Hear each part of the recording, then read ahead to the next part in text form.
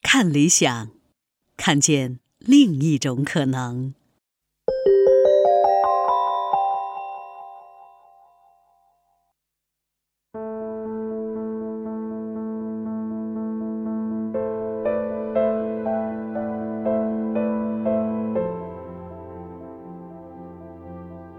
从中国出发的全球史第4季来到今天总算正式结束了。我们这一季的主题是宗教与信仰，和你一起扫描了世界3大全球性宗教的来龙去脉。这个课题其实特别不好讲，我知道很多人也一定还有许多疑问，比如说佛教的轮回到底是怎么回事，基督教所说的罪到底又跟我们今天一般人所理解的犯罪有没有什么不一样？去麦加朝圣对于穆斯林而言既然是那么重要的一件大事，那些实在没有能力去到沙地阿拉伯亲自朝拜的信徒，那又该怎么办呢？但是回头讲，我想说明我们在这做的并不是一个宗教知识入门，也不是一个普通的宗教史节目，我们关注的始终是在全球史的框架下去了解这3大宗教如何流传变异，终于塑造了今日世界版图的基础。在这个漫长的过程里面呢，宗教的信仰和实践本身固然是不断的跨越边界，可它们同时也是其他观念和事物流动的触媒。例如说你已经听过的基督教新教革命，就和印刷术的大规模流行呢是脱不开关系的。没有新教革命，古腾堡的印刷术可能就不会被推广的那么快。但是反过来讲，没有活字印刷术的发明，新教革命也一样不可能蔓延的那么迅速。由此可见，宗教确实是全球史上一股非常强大的力量。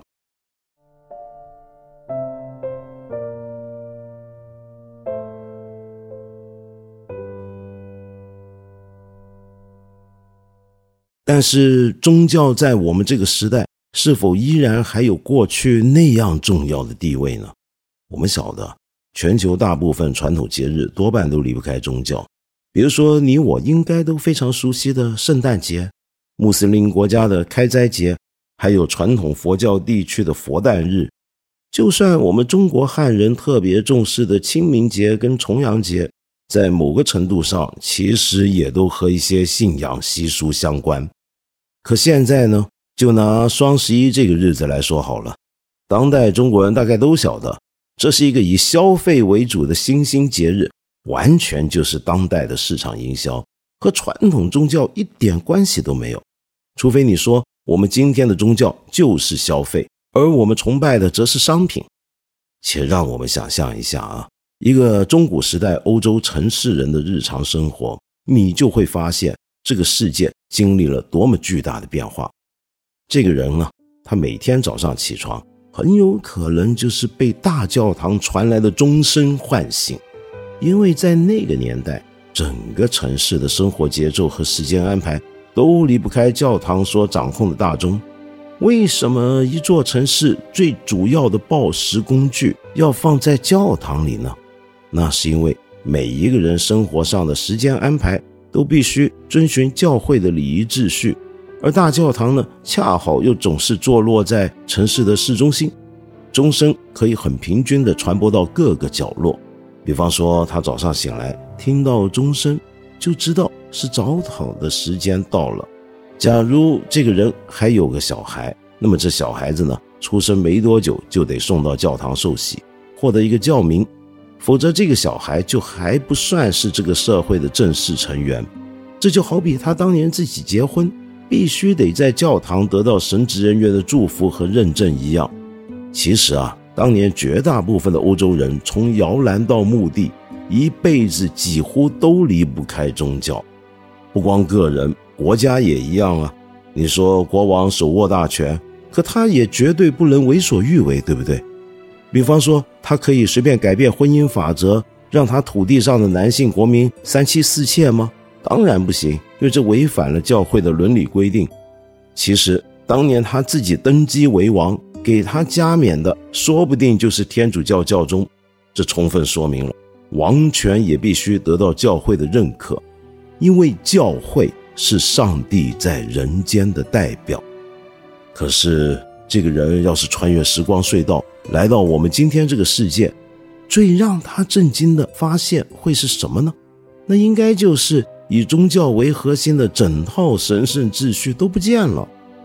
有些学者认为，至少从16世纪开始，欧洲就率先进入了一段漫长的过程，宗教渐渐退场，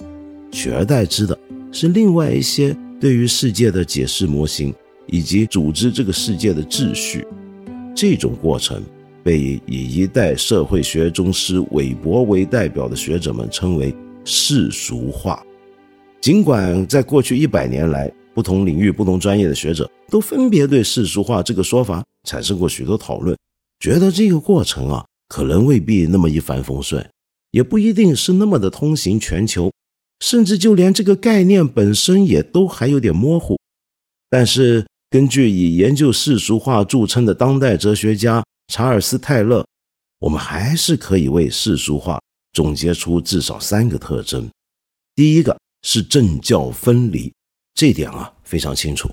你比如说，在大部分地区，宗教都脱离了政府的建制，而政府的权力来源以及它的运作规则呢，也都不再仰赖宗教的指导，是吧？第二呢，那就是宗教在公共领域的隐退。无论你说是经济、文化、消闲以及教育，我们也都不再需要在宗教的基础上来做这些相关活动，以及评估这些活动的表现。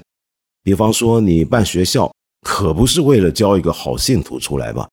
我们去评论一部电影，也绝不可能只是看它究竟有没有违反教义。更重要的是经济，纯粹就以牟利为目标，再也没有人会认为一间公司好，是好在它荣耀了上帝。第三呢，就是我们个体安身立命的问题了。这些事儿也不再必然和宗教相关。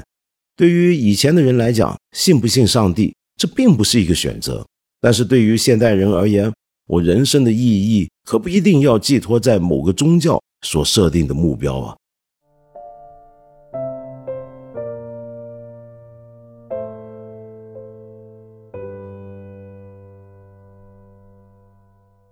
这么听下来，你会不会觉得这一切都非常顺理成章，认为这是一种不可逆转的历史趋势呢？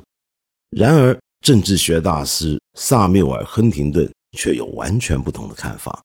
他在1996年写了一本影响力非常巨大的专著《文明的冲突与世界秩序的重建》。亨廷顿承认，当年冷战时期那种2大政治意识形态的冲突也许是结束了，但可并不表示自此之后普世文明就能轻易的一统天下。相反的，他认为人类会走进一个崭新的多元文明时代，而且这些文明可能还会因为不能够彼此共荣而引爆出激烈而持久的冲突。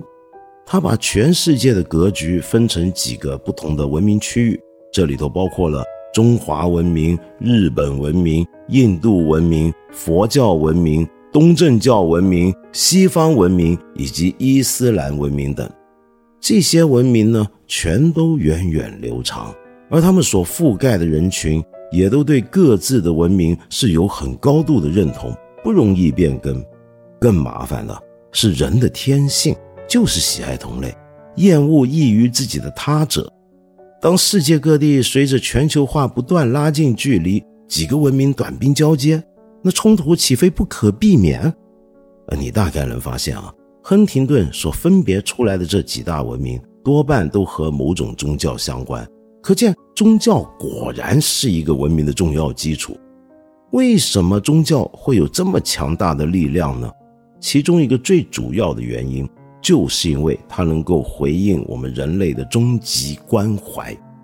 简单的讲，假如人必有一死，那么我们此生的所作所为岂不全都没了下落？那么到了最后，人活着又是为了什么？人生这一辈子有没有什么意义呢？这大概是我们每一个人迟早都要碰到的问题，也极有可能是最让我们揪心的问题。世界上几个主要宗教都对这个问题提出了自己的答案，给出了一个人生的目标，以及达到这个目标的路径和方法。由于这个终极关怀对人而言太过重要，所以能够处理终极关怀的宗教，自然就会成为一个人身份认同的关键。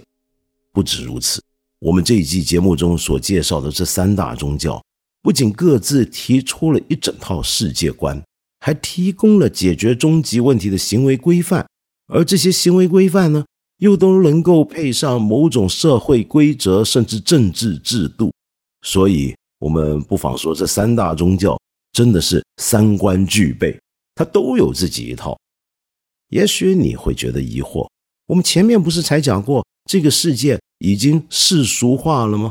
宗教信仰现在是我们个人选择的事儿，怎么可能还会对社会生活以及政治制度的安排有那么大的影响呢？亨廷顿就觉得这种讲法太简单了，我们大概低估了传统宗教的遗产，忘记了被这些宗教长期塑造的文明会使得身处其中的成员深受熏习，不知不觉的就接受了传统宗教所留下来的价值观和生活方式。有一点亨廷顿说得非常准确，世俗化这套总结自欧洲经验的历史描述，并不一定适用于世界上所有地方，也并非所有人都能认同。伊斯兰世界还有很多地方是坚持伊斯兰教法，而非来自任何俗世根源的法律。西方许多反对堕胎的政治人物也都还认为堕胎主要的问题是在于违反了基督教的戒条。就在亨廷顿这本书出版几年之后，发生了震惊全球的911恐怖袭击事件，以及接下来一连串的战争。于是很多人就开始赞同亨廷顿的主张，觉得他的预言太准了，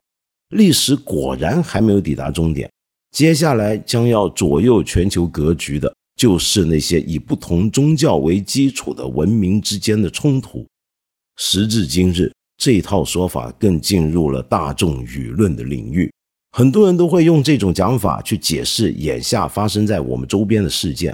就例如在我们录这期节目之前法国的巴黎和奥地利的维也纳不是都分别发生了涉及激进教徒的恐怖袭击吗？而伊斯兰世界呢，也出现了一波针对法国政府的示威和抗议。于是我就在网上看到有不少人重新提起文明冲突，认定这就是基督教为基础的西方文明与伊斯兰文明之间的另一轮冲撞。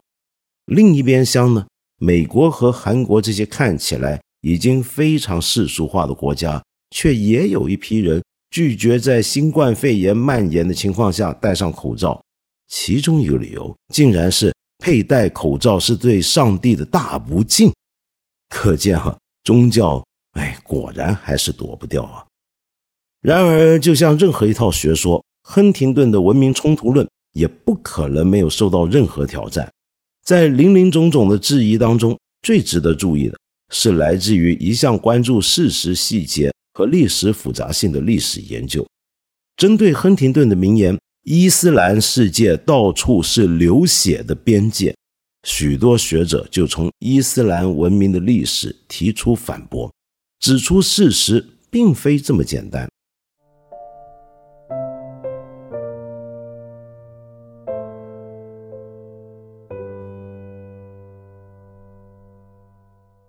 但在接着说下去之前，我想先邀请你跟我听一小段乐曲。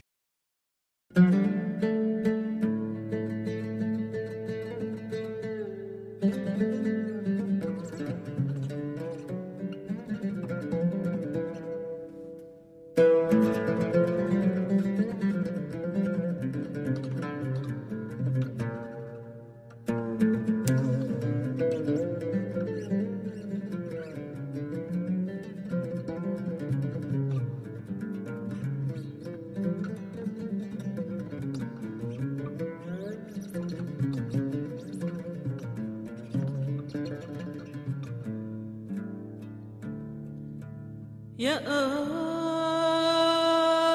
أندلسين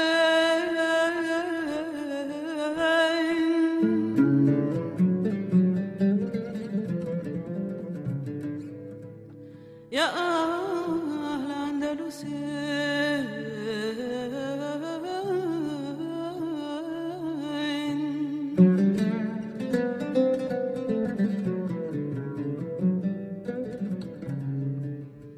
لله دركم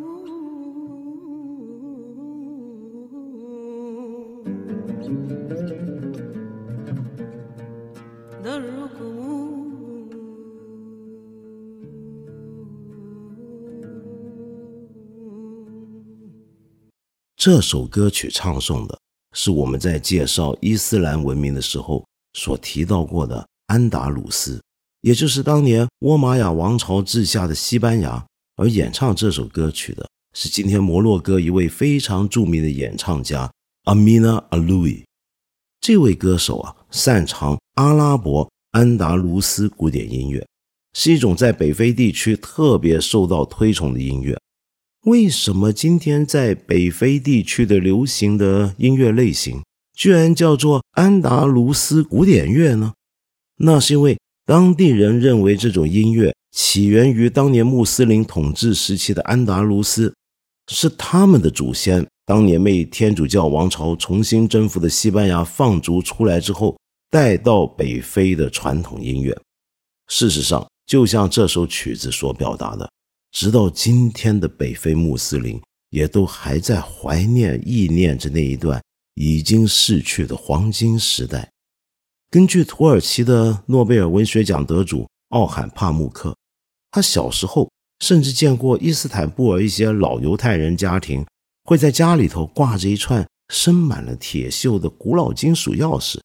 说那是当年他们的祖先逃离西班牙的时候带出来的老家钥匙，期望将来有天回去还能用得上。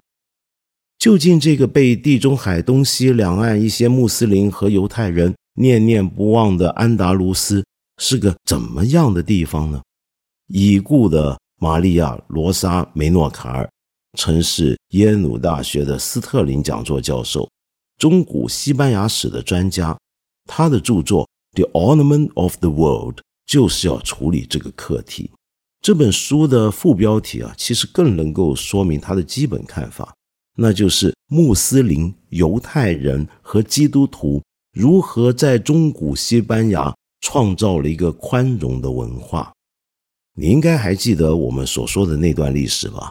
穆斯林治下的安达卢斯乃是当时欧洲大陆上著名的文明中心，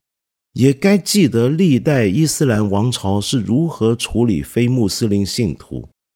梅诺卡尔教授以及后续其他学者的研究，就替我们展现出了一幅充满更多细节的璀璨图景。首先，和我们今天大部分人的印象不同，欧洲并非由始至终都是基督教文明的世界，至少伊比利亚半岛就有700多年是伊斯兰文明的辖地。其次，比起当年还非常落后的欧洲其他地区，这里的城市却有着完善的公共供水系统以及照明系统。阿拉伯式的庭园当中流水匆匆，街道的路灯能够点亮整座城市。更重要的是，不同的宗教文明和族群不只没有发生激烈冲突，反而还有基督徒当上王朝的首相，犹太富商出身的银行家主管国家的财政。如此一来，各个宗教族群里的精英分子都能各展所长，同时又被体制吸纳，很有助于伊斯兰政权的稳定。而这片地区的学校更有不少是来自西欧基督教世界的学生，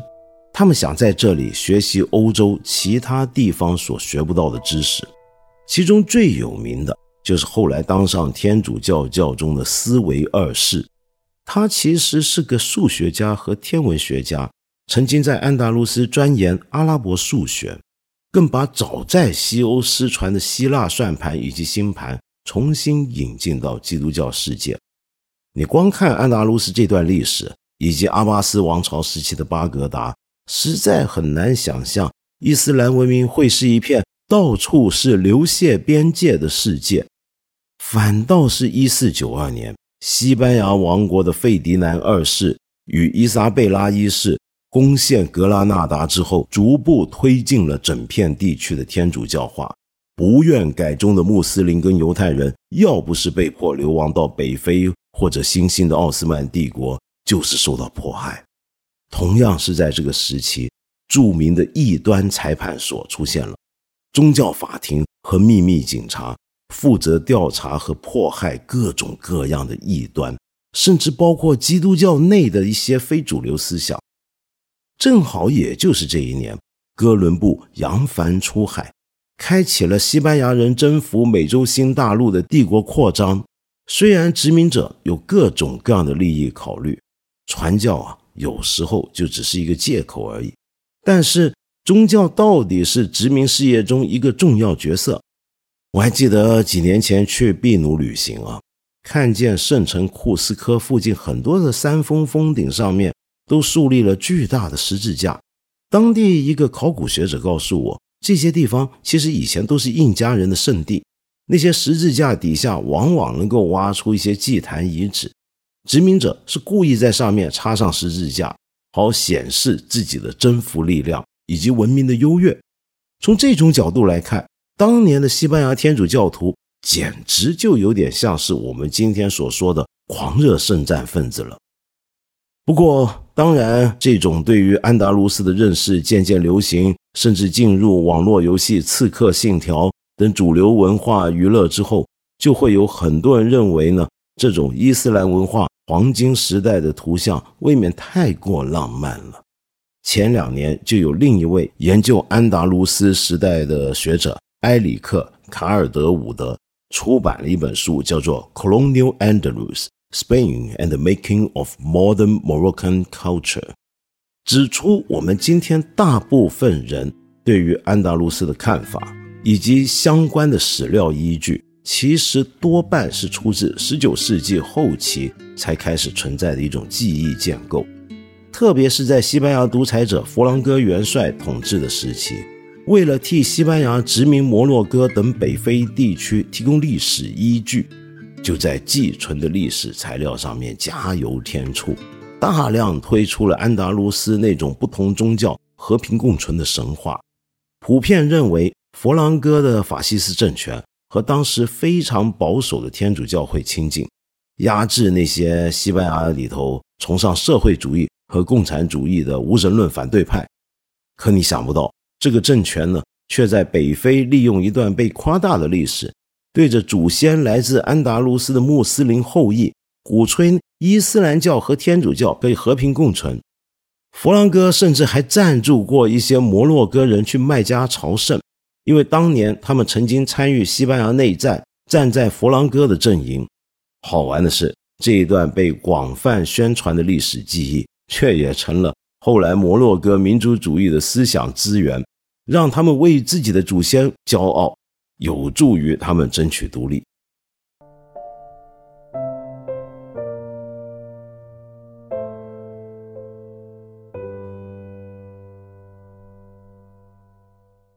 听起来是不是有些乱了？那宗教文明究竟是能够共存，还是必然互斥呢？坦白说，这个问题实在没有一个简单答案。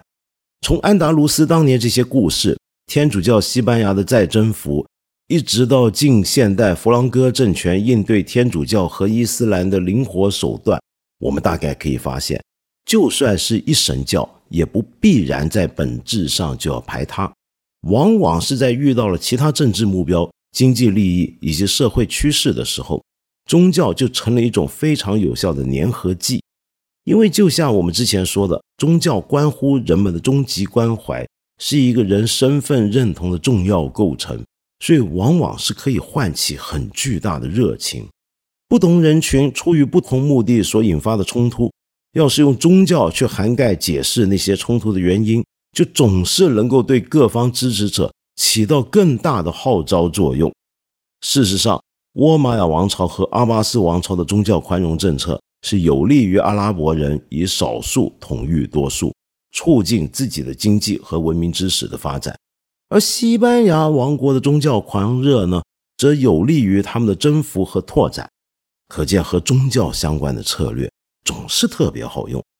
如果我们要都是像亨廷顿那样用宗教文明的冲突去解释世界，那你就得小心了，这会不会成为一种自我实现的预言呢？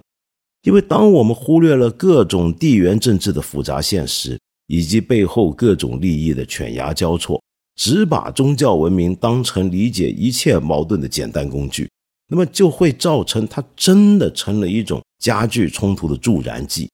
请注意啊，宗教在这里，我可不是说它非常无辜的被利用而已，它当然是会被利用，但它自己也能够是种主动的推力。最后，我想再给你一个非常特殊的案例。我在佛教那一讲的番外篇里面，不是简单说过斯里兰卡佛教复兴跟当地殖民经验之间的关系吗？在斯里兰卡后来脱离英国的殖民的抗争里头，佛教确实起到了非常大的作用。信奉南传佛教的多数族群僧伽罗人，把佛教当成是他们民族文化的核心，用来区别开英国殖民者以及自身的文明。直到成功独立了，佛教呢也依然还是这个国家的建设以及各种政策背后的驱动力量，僧团甚至成为政党的基础，替他们在农村收割大量选票。就在这个过程里面，佛教和僧伽罗人的民族主义相互缠绕，不可分割，终于在国家大政的层面上推出了各种有利于僧伽罗人跟佛教徒的政策。到了冷战时期啊，他们甚至出现了一种很特殊的政治意识形态，认为资本主义和共产主义都不符合斯里兰卡的国情，斯里兰卡呢应该走出一条自己的道路，从僧伽罗语的经典以及佛教教义当中提炼出自己的文明精髓以及相应的政治制度。但是以印度教为主的少数族群泰米尔人以及部分穆斯林难免就要被矮化，得到不公正的对待。这既为后来长达25年的内战埋下了火种，也在战前和战后引发了不断的争执。例如说，所罗门·班达拉奈克这位创建了左倾的斯里兰卡自由党的总理，虽然也是一位僧伽罗民族主义者，但是他为了避免大规模暴力冲突的爆发，还是在1957年4月与代表泰米尔人的政党首领签署了一个协议，暂缓那些以僧伽罗语为唯一官方语言的立法程序，同时又下放了部分地方自治权利给泰米尔人在他们自己的地方。结果呢，这个协议还是没办法满足双方最激进的激进派，围绕着官方语言的争议是持续不断。终于到了1959年9月25日，有一位叫做托拉文索马拉玛的激进僧侣到访班达拉奈克的官邸，趁着总理按照习俗向他顶礼致敬的时候，在僧袍底下抽出一把左轮手枪，开枪行刺。经过医生抢救，班达拉奈克还是在第二天伤重不治。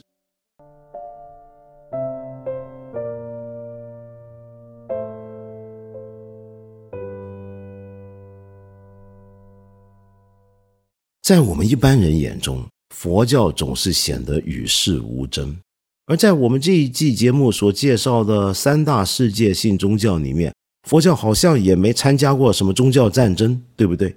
但是尽管身为南传佛教的信徒，我也必须老实说，